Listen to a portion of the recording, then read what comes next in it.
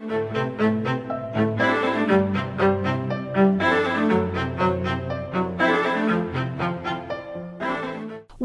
governments determine their next term of office and our futures by dwelling on economic indicators such as GDP, the gross domestic product. When the opinion polls dipped, those special advisers could be heard to mutter to the Prime Minister or President, "It's the economy, stupid." High growth meant jobs, and with work goes housing, holidays, schools, health, and your so-called lifestyles relatively crime-free. That all began to change a decade ago, when some could be heard to mutter that measurements of well-being show that after a certain level of income is attained, we don't necessarily get any happier. Here in the UK, the measurement of well-being indicators began in the early 1970s. Economic growth and more money doesn't always make us happy, but if we connect, be active, take notice, keep learning, give, we will smile that bit more often, it seems. Nick Marks is founder of the Centre for Wellbeing and fellow at the New Economics Foundation. Costa Rica has it all. Most people, I think, seem to feel that the indicators we have of economic progress are disconnected from their lives. And we know this from surveys around Europe, that people don't think life is progressing as much as GDP would say it was. And we need to start to unpick this about getting indicators which are closer to people's actual experience of life. So I think well-being is absolutely central to that. And what do we know about well-being? You said that we started to measure it in 1972. So it's a recent and new discipline. Yeah, so well-being is a predominantly academic phrase, particularly subjective well-being, which basically means about people's lived experience, the quality of their lives, but it's actually asking people questions in surveys, so it's making people the subject of the questions. That's why it's often called subjective. And we have got data going back to the 1970s, some from the 60s indeed, particularly on a question called life satisfaction, which has been relatively flat since then in the UK. And why is that? Do we know? How accurate are these measures of well-being? How do they compare with other countries who measure their well-being? Aren't we in Britain a grumbly lot? So if you ask us and say, "Good day, how are you?" we say, "Not too bad." Whereas, in Costa Rica, which you say it's happier, they might say, "Well, it's a wonderful sunny day." Well, there are differences between countries, but what we do know about wellbeing indicators, they differentiate between people very well within a country. So certainly, the most unhappy people in Britain will be scoring much lower than the people who are most happy. International comparisons get us into different trickiness, but a lot of them make sense. I mean, for example, the lowest scoring country internationally is Zimbabwe. That seems to make some sense to me. The highest scoring countries are Denmark, Norway, Switzerland, and then Costa Rica. And Costa Rica is very, very interesting. People say, you just said, it's sunny and it's whatever, and it's sort of, it's a cultural thing. Well, I mean, they're between Guatemala and Nicaragua. They're not in an easy geopolitical region, and Costa Rica has no army. It's quite peaceful, very equal society. So there are lots of reasons. They've invested a lot in healthcare, social systems. So there's lots of reasons why Costa Rica does well, and I think those are very interesting. The sort of social determinants of well-being is very, very interesting. But the times they are changing, and all over the world, the public affairs agenda is ripe for embracing new policies on well-being now. Should the National Health Service, some might say a National Sick Service, be a national well-being system instead? Nick Marks again. And so we now know that, Cameron has firmly put well-being on the agenda. It's not GDP, which matters to everybody anymore, work, home life balance, all of those things. But is this, if you like, a new era for social policy, that we're not just thinking of the pound in our pocket in Wilsonian terms anymore? I personally would hope so. We'll obviously have to see. sometimes things come as fashions in policy and they go later. But there's lots of evidence this is not just about Cameron. We have the OECD doing stuff on this. We have the European Commission doing stuff on beyond GDP and on well-being, and European statistics agencies doing. So actually, Sarkozy has done this commission, which Stiglitz chaired. So there's lots and lots of stuff going on here. So I don't think it is flash in the pan.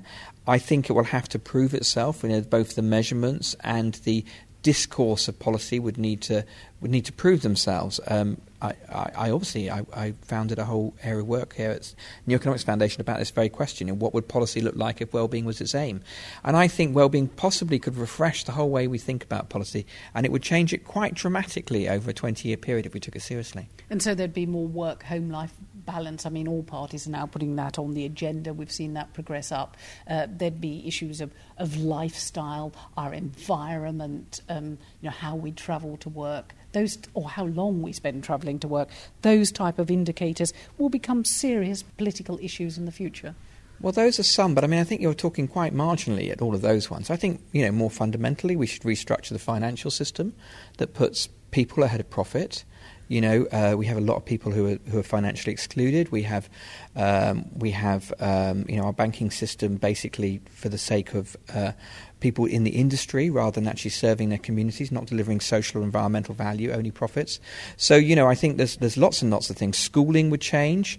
How would schooling change if it was about curiosity, if it was about life philosophies rather than just knowledge stuffing? Health services would change. At the moment we've got a sickness service, an illness service. How would actually a well-being system be? These would be dramatically different, and the built environment would be different. Why is it that that architecture is sexy and public planning is boring? Public planning should be at the heart of a well-being policy. How do we create spaces? Why are our high streets just commercial spaces? Why shouldn't they be well-being spaces? That we actually connect with other people, that we learn things, that we these are really, really critical issues, and I think if we really took this seriously, it would change everything. And just finally, because you've been generous with your time, changing everything. Do we know what makes people happy and what doesn't make them happy? People talked about relationships and family. Are those the indicators? You mentioned the big things of the systems in which we live, the banking systems, the political systems. But, it does come down to those personal relationships sometimes. Yeah, we did a piece of work for the Government Office of Science on what's the equivalent of 5 fruit and vegetables a day, but for well-being. And they are connect, which is our social relationships are really critical to our well-being. The next one is be active. That passivity is bad, and physical activity, gets the blood flowing, and actually it's the fastest way out of a bad mood to do your physical activity of choice. It doesn't have to be quite as strong as sweaty exercise. The next one is take notice, which is about being engaged in the world, noticing things that are beautiful, actually being moved by things, but also noticing things that are coming up for you. The fourth one is keep learning, which is curiosity, is really good for us, and it could be non-formal learning in lots of ways. And the fifth one is give. Giving is really, really good for our well-being, and also it kickstarts other people's well-being. So those 5 things of connect, be active, take notice, keep learning and give are the sort of things we know generate well-being. And if people took those into their personal life, people delivering local policies took them in, I think we would change Britain for the better. So is Nick Marks outlining a utopia, one where even the financial institutions and banks change to give us more control over our lives? Reading the headlines of George Osborne's budget, you could be forgiven for thinking that this blue sky approach to public policy is some light years ahead of the rest. Job losses, library closures are closer to home for most of us. The BBC's Claudia Hammond, who chaired the Question Time debate measuring national well-being, what matters to you, says over £20,000 money doesn't make you happier. But she admits it might be tricky to progress the well-being survey into social policy at the present time, even though David Cameron has announced it is now to be measured with plans to introduce a well-being index this year. I think that something is growing up around well-being, and there's been this thing building up for the last decade now, and different governments have been interested in it. It's not as if it's just a Conservative thing, and then it is actually now going to be measured, and I think there are many questions to be raised about how it should be measured and what will actually be done with it. But I think the fact that it's being tried is a good thing. I think well-being does matter and we should take notice of it. And do you think that at a time when people are experiencing job losses, we're in an economic climate of cutbacks, we've had the budget today, a little bit off petrol, but people aren't feeling that optimistic or happy about life, how can the well-being debate sort of inject some life back into it? I think it's interesting because it is a very interesting time politically to decide to look at something like well-being, because you could argue, well, if you want to keep well-being high, then don't have any cuts at all, because we know that job losses reduce your well-being. So in that case, get rid of all the cuts. And this is where the question lies about whether policymakers will actually take any notice of what is said in the well-being survey and what happens. But I think it is worth measuring. And the big question is whether anyone takes any notice of what's measured. And do you think the measurements are accurate? I mean, can you measure between people of social classes, people in work, people out of work? It's all very well for people who've got a regular income to say money doesn't make you happy, but if you've lost your job, you're clearly unhappy. The same with measuring between nation states, people living in different climates. Surely you can't compare and contrast. Money doesn't make you happier once you've got a certain amount, which tends to be a sort of average of about £20,000, £15,000 to £20,000 a year. If you lose your job, obviously you haven't got that income at all, and that definitely does lower people's well-being. But once people earn more than, say, £20,000, earning 25 rather than 20 doesn't substantially make a difference to their well-being. But of course it does. If you haven't got money at all, it definitely makes a difference. Change, change, change. Relax, feet up. What can really be achieved for us through focusing public policy on our well-being? Claudia Hammond again. Now, if you were to paint a blue skies picture of the well-being debate, you talked about it rising up the agenda, indeed it has, over the past decade. Where would it go in the next few years? What are we likely to see change? Social policy, the measurement of these so-called soft indicators being integrated into social policy, us all having a bit more time to ourselves, a bit fewer miles to commute to work. I would really like it if the wellbeing agenda, did rise up the agenda, and if people really took notice of it, and if policymakers really took notice of it and did try to do the things that make us happy. I'm sceptical about whether they actually will, because I think they feel, and maybe they have to, always put GDP first. And so I'm not sure how much in the long term they will really be prepared to change policies on the basis of what makes us happy. I'd like them to, but will they do it? So if we all said we wanted to be paid as much as Fred Goodwin was, or that actually we don't want to live in a state where the financial sector controls our lives so much, do you think they'd take note of, if you like, these bigger institutions of the state within which we live? I think it's quite a lot to ask for them to actually take notice of it and for actually do big policies around that. I mean, that would mean at the moment not doing any cuts that lead to job losses, because job losses definitely decreases your well-being. And not closing libraries. And not closing libraries and not doing any of those things and basically stopping the cuts. But they feel they've got to do the cuts in order to reduce the deficit. And so they're going to do that regardless of what happens to well-being. And just finally, a personally curious question. Why have you, Claudia Hammond, championed the well-being debate? Why is it so special to you? I've been studying the research that's been done. I've been studying the research that's been done on emotions for a while. I wrote a book about the science of emotions and just got really interested in how there has been loads of research done on emotions, and we could be putting these things into practice. And so I think it's very interesting to watch to see how it could be done, whether it's done the right way, and whether it makes a difference. So how can that National Wellbeing Index make that difference to our lives in what are troubled economic times? The Office of National Statistics has launched a nationwide debate to help us understand the key features of national wellbeing, or in simple language, what matters to us.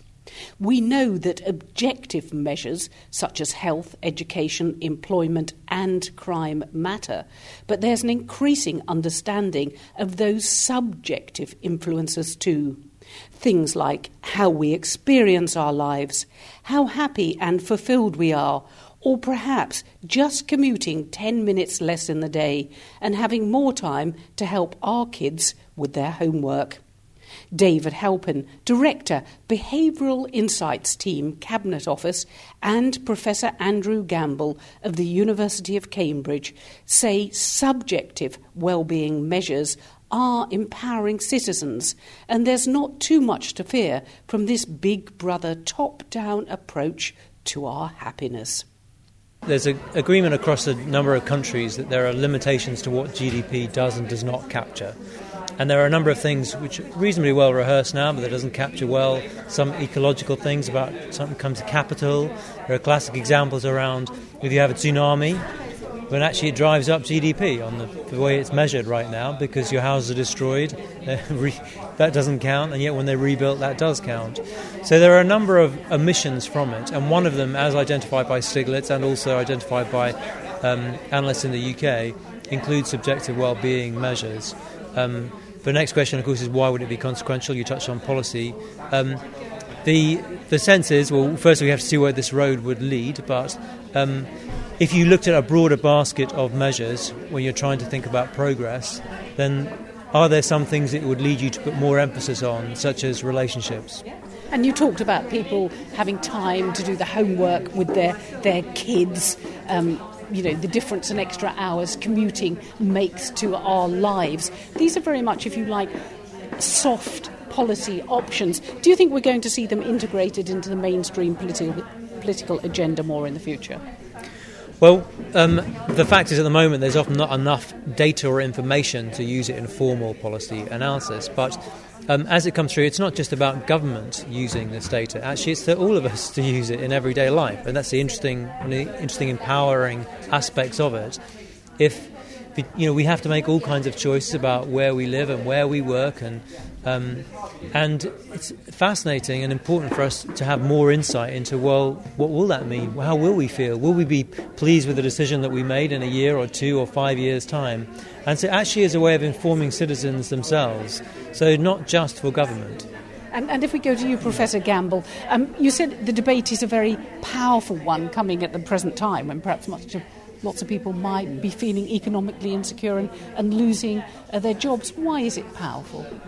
Well, I think because all the political parties have become interested in well-being. I think what's new is as David says, the idea of subjective well-being. I mean, governments have always considered non-market factors in the past.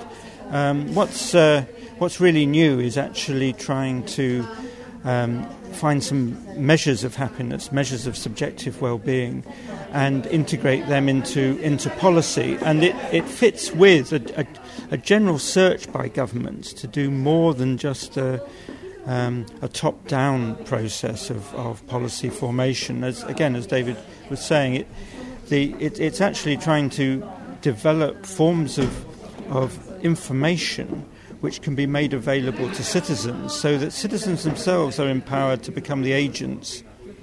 But in empowering the citizens to become the agents, you know more about us. It could be interpreted, as you said in your talk, but of central planners interfering, or governments interfering in our lives.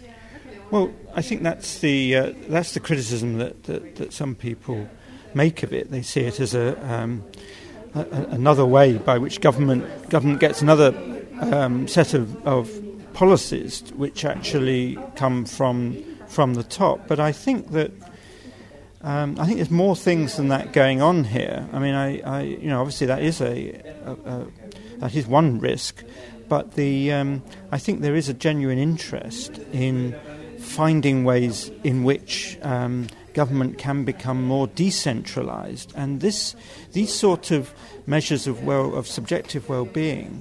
The point is that individuals are being asked to actually construct them. I mean, actually to tell the people doing the surveys what actually matters most to them, and that's the interest. That the additional knowledge that is gained from that is actually very useful to the individuals themselves, and it's a way of a society actually understanding more about itself, and therefore potentially adopting measures and behaviour which actually helps to improve well-being. And that is a very it's a challenging vision, but it's also really quite an exciting vision if it could be pulled off.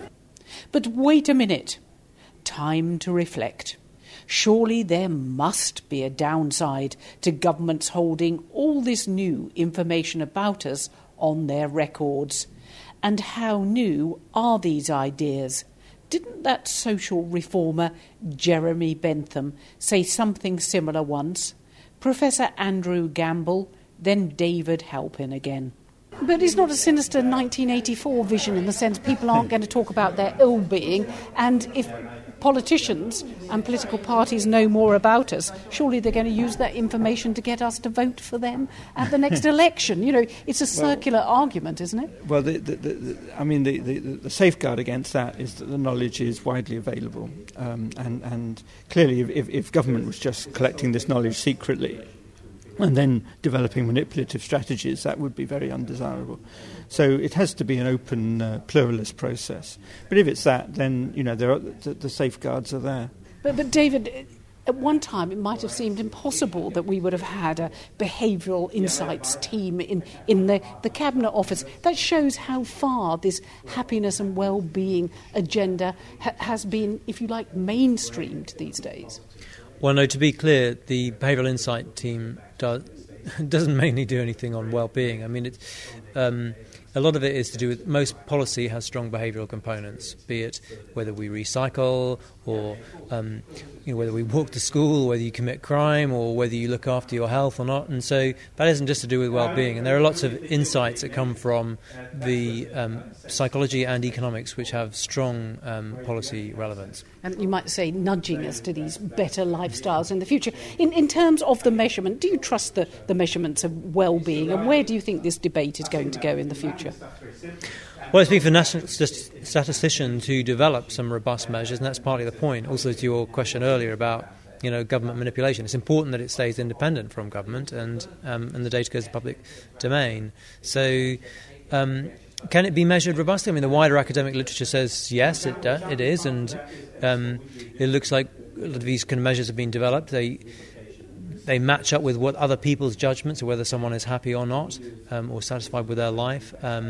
So there's lots of evidence, and they sort of behave in ways that you think they might do. So I think the measurement issue is perfectly crackable. And Professor Gamble, do you agree with that? Have you got any concerns about this well-being debate, and where do you think it will lead to? Well, I don't think it's it's clearly not the whole answer for public policy, but I think where it will lead is that it does mean that will be a more intelligent conversation about public policy and about some of the broader effects of economic growth and of what it is that citizens most desire and what will make citizens most happy. I mean, Bentham talked about the greatest happiness of the greatest number, and the American Declaration of Independence talked about the pursuit of happiness. I mean, these are, in that sense, these aren't new ideas. This is what modern Western culture has been about for a very long time, but we haven't always been very good at focusing upon these things, so that and other factors have come to dominate. So potentially. And of course, the difficulty will always come that there will be trade-offs, there will be hard choices.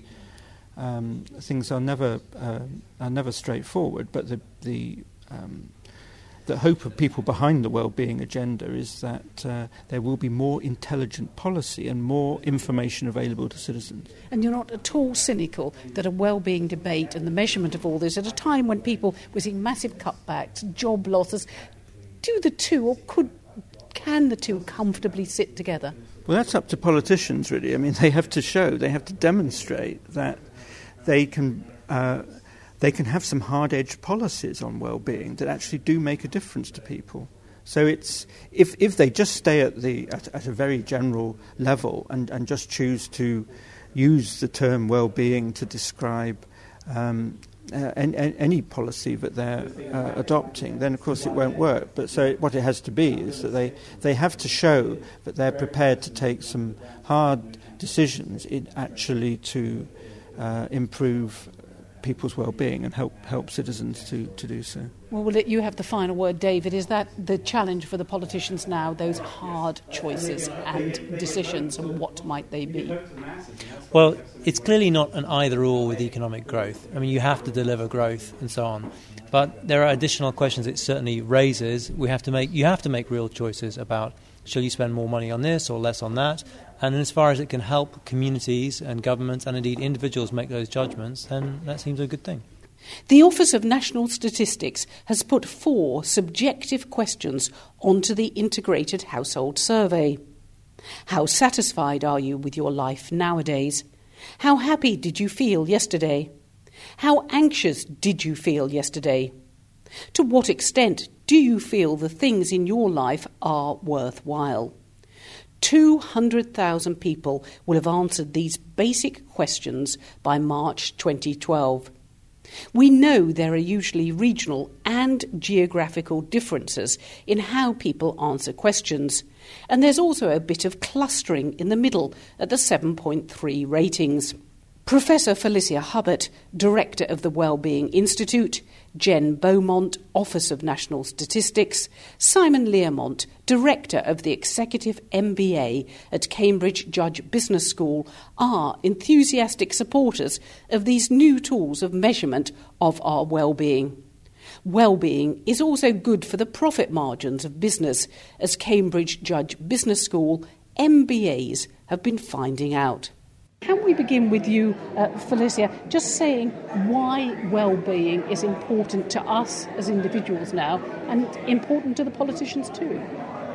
It's important to us as well-beings because the scientific evidence makes it absolutely clear that high levels of well-being are associated with learning effectively, being productive and creative, having good health and good physiological function, pro-social activity rather than anti-social, and also quality relationships. So we know from the science that all of these things are important.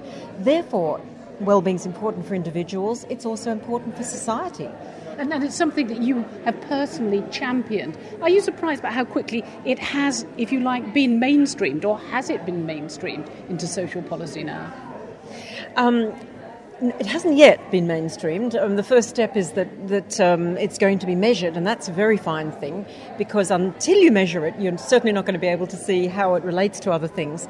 So I think it's a wonderful first step, and certainly I think there's the intention on the part of government to use well-being information to inform policy decisions.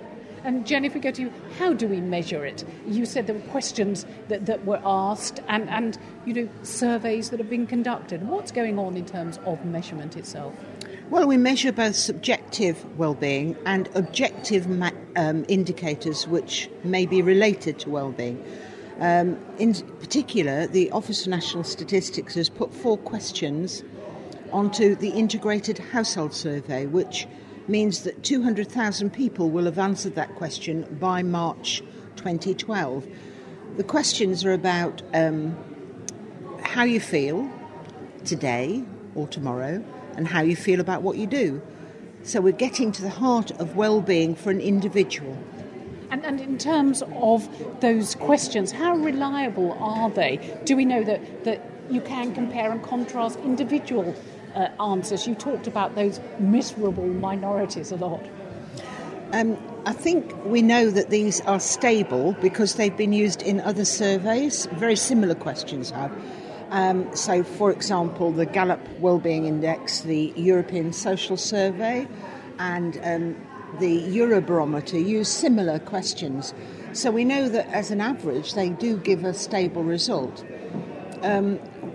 We will be very interested to find out what happens when you have an exceedingly large sample, so you can drill down to those people who say they're not feeling that their well-being's good. And Simon, if we go to you, in terms of the business agenda and the MBA students, then surely it is relevant well-being because, one, people are workers and they're going to want to have more time off, and employers who give them more time off are going to attract the best talent. And two, it's also going to be part of the consumer experience in the future. Yeah, I mean, I think one of the interesting things is business schools for a long time have focused just on delivering functional and technical skills, which aim to make organisations more effective in a particular way. They help them become more productive, they help them deliver better profits, and eventually they help boost share prices. But the question here is that enough? We spend so much of our time in organisations. Ought we also to be thinking about how people are actually working on a daily basis? Are we doing things which actually harm people's well-being? Are we thinking about things that maybe affect negatively communities? It's very, very important that we take these things into account, I think. Contrasts within countries, happy in Harwich or miserable in Manchester, are contrasted with other countries too, such as happy in Guangdong. It might surprise some to know that these comparisons are meaningful despite our significant national differences. Our panellists again, Professor Hubbard, Jen Beaumont and Simon Learmont. And if we now turn to you, Felicia, you've championed this debate. You're passionate about this debate. Tell us a little bit about the differences between well-being in, say, the UK and France. Can we sort of measure national temperaments in that way? Well, I think the national differences are actually very important because it's all very... It's very important to look at differences within a country, as Jen from Office for National Statistics was saying. We need to look at who is functioning well within a country, who isn't, and try and understand that. But equally, we do need to place our country in the context of other countries. And yes, we've been doing some work with the European Social Survey, which does look at a whole range of measures of well-being, and finds that if you take the headline measure, if you aggregate these different measures, there are some very clear trends that are consistent with other data that's been shown from other surveys. So Nordic countries always come out on top, Eastern European countries always at the bottom, UK somewhere in the middle. But the important thing is, if you actually delve a bit deeper and you look at the individual components of well-being, or some of them that we've identified, the national debate will identify others, I hope. But if you look at some of these individual ones, then you can see really important differences. So although France does worse than the UK overall on well-being, always does on any measure, they are fantastically high on engagement. They are really engaged in their work, in their leisure. But why they do badly is because they are the worst in Europe in terms of optimism and confidence. It's different in the UK. We are terrible at engagement. We're not engaged in what we're doing. We have very little energy and vitality. So there's something about apathy that needs to be addressed. But maybe these are just sort of national characteristics to do with our climate. We always say we mustn't grumble and people are too clever by half, the French or something. But can you compare and contrast between nations in this way? Or shouldn't you just let people be? Why delve into this area now? Well, you're quite right. There certainly are cultural differences, national differences that have an effect. But if the effect of that is that people are not functioning at their best, if they're not developing their full potential, then it is worth looking at it and looking at ways in which they can be encouraged to develop that potential. And Jen, in terms of your sort of integrated household survey, I mean, how do you compare geographical differences? People living in a city might feel very differently to people living in the country, just within one nation state, for instance. Well, we will certainly be looking at inequalities, and we are hoping to look at local authority level, perhaps only high levels, and also at different groups of people to see who are more or less feeling that they have high levels of well-being. And I think that's one of the major advantages, that we may be able to identify those people whose well-being could be improved considerably.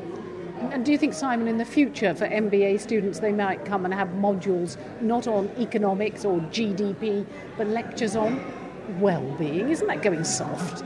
Well, no, I think already actually in programmes like the Executive MBA they do. We don't just focus on these functional technical things. What we hope to achieve with a lot of our students is we hope to create an environment where they're thinking about the impact of their behaviour on others. We're helping them to think about effective teams, how they actually, the social relationships that they create within organisations. All these things seem to me to be absolutely critical. The problem is, for too long, I think they've been justified purely on the basis of helping organisations become more productive or more profitable or whatever. I really do think that the debate with these new survey questions is shifting, and I think that's the important thing. What it's doing is it's recognising that these things are important in their own right. How people function, well-being of individuals, the well-being of society in their own right are important things. And you said well-being is good for the bottom line. Just explain that. Well, I think there's a lot of evidence, for example, that shows, for example, people who have a strong sense of autonomy in their work are highly motivated and are more productive.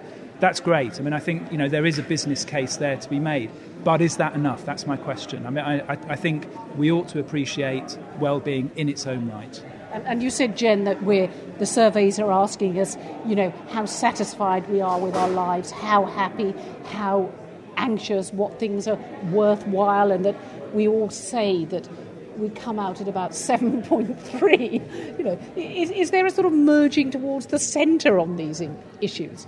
I think that's a clear issue, is that the average for the UK often doesn't tell you much about individuals in the UK, which is why I was talking earlier about inequalities and inequities, because the two things are really important. That we do need to know, one, what the drivers of these are, and two, how it partitions across the UK, the residents of the UK, and whether it's miserable in Manchester or happy in Harwich or whatever. Sorry, I'm being alliterative now. Or whether it's a miserable mother or a happy mother or whatever. It's just that we don't have the wherewithal to do that at the moment. This new science of well-being relies on our engagement too. It's not something that's being done to us, but for us. Hubbard, Beaumont and Learmont again. And Felicia, you were saying we need the input of people to tell us what makes them happy, and maybe vitality, the quality of their relationships. So again, going over to these soft outcomes, these soft factors, rather than the pound in your pocket, rather than GDP and economics. Yeah, because I think people have a really good idea of what makes their life feel worthwhile and how well life is going. And I think we do need to talk to people about what that does mean for them. It's a new science. The experts don't yet agree on what the components of well-being are. And therefore, it's a terrific time to have this national debate and get the input from the lay public. And do you think, just finally to all of you, that we are at a turning point in how we view how politicians create happiness for us? That, it's been since post-war economics, GDP, growth.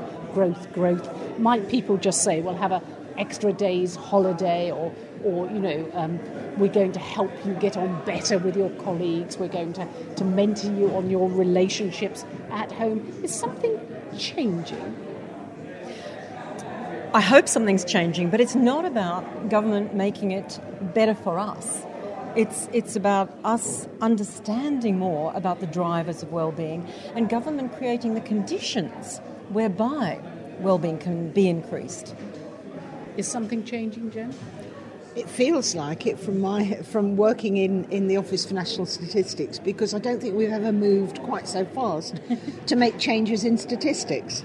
And I think it's, as I said, I think during the earlier debate, if you say what I'm doing worthwhile, I'll say yes, 10 out of 10.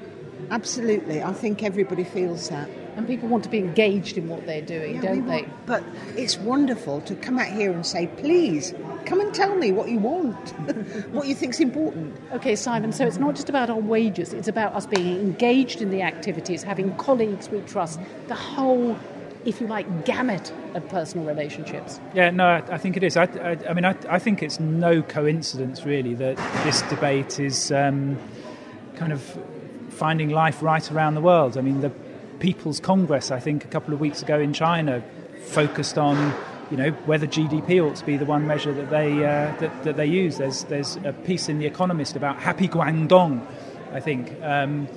Stiglitz in France, Eurostat is looking at these things. The OECD has run big conferences on these things.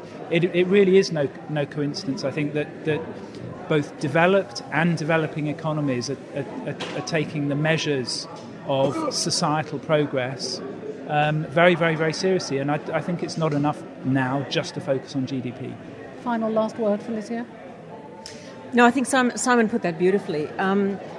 There's definitely recognition that GDP isn't enough, that how people experience their lives is really what matters. GDP is a means to an end, and the end is well-being. So that wonderful first step of measuring our well-being to inform policy decisions might just help us all to sit up, take note, and do those 5 things which will make us all much, much happier. Connect, be active, take notice, keep learning, give. Measuring national well-being, what matters to you? Cambridge Judge Business School and the Wellbeing Institute debate set the tone for our joint futures that are just beginning to dawn for all of us. So pack your bags and head for the new utopia, Costa Rica. But you'd better pick up the paycheck first.